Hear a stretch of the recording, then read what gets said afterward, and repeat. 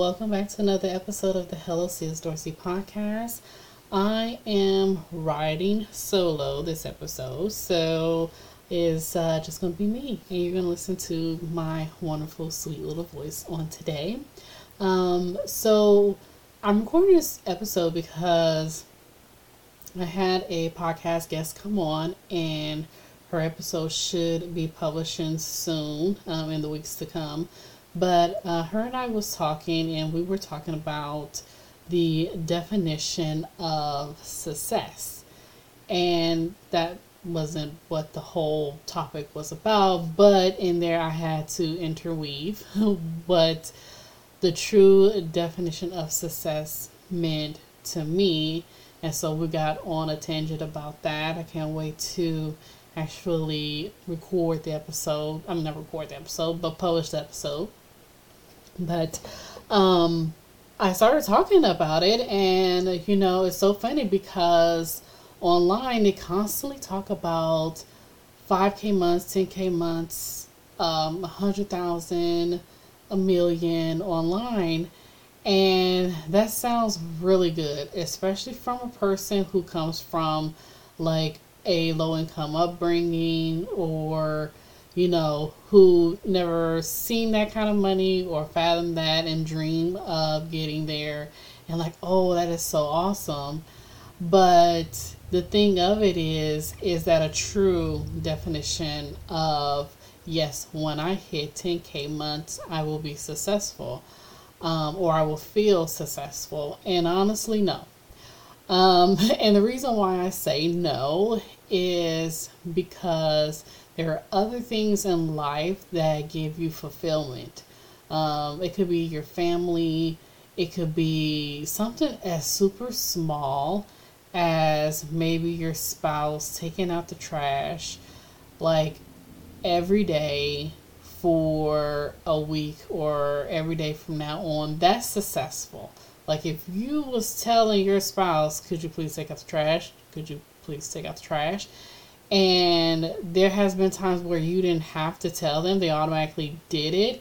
That's success right there. And I know that may sound funny, but honestly, it's the truth.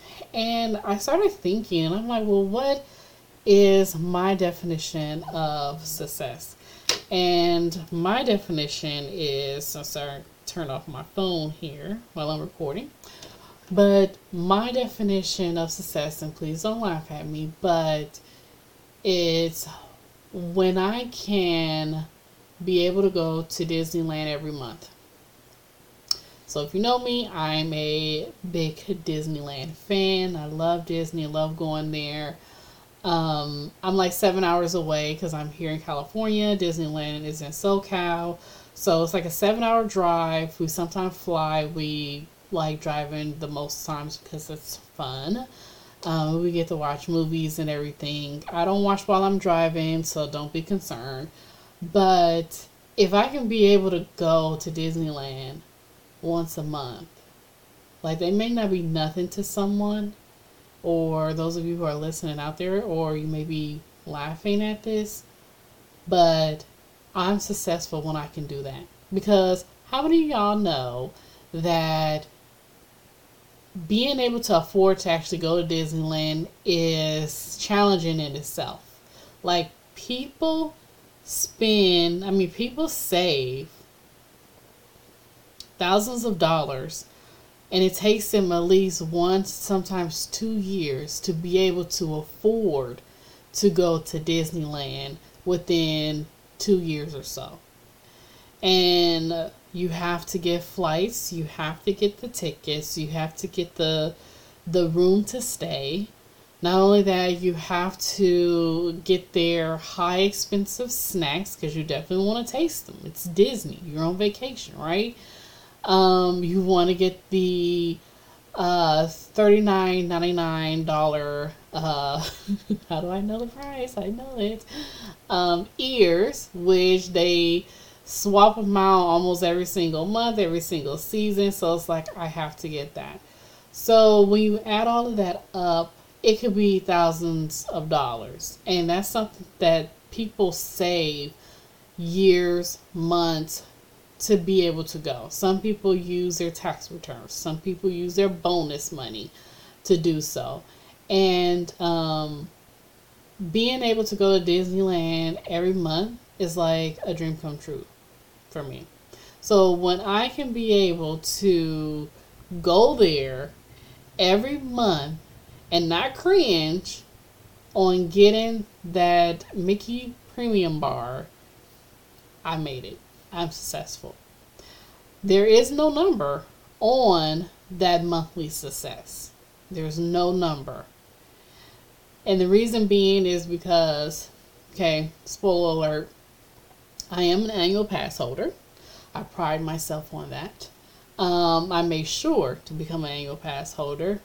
But also, I have to think about, okay, well, I have to get there.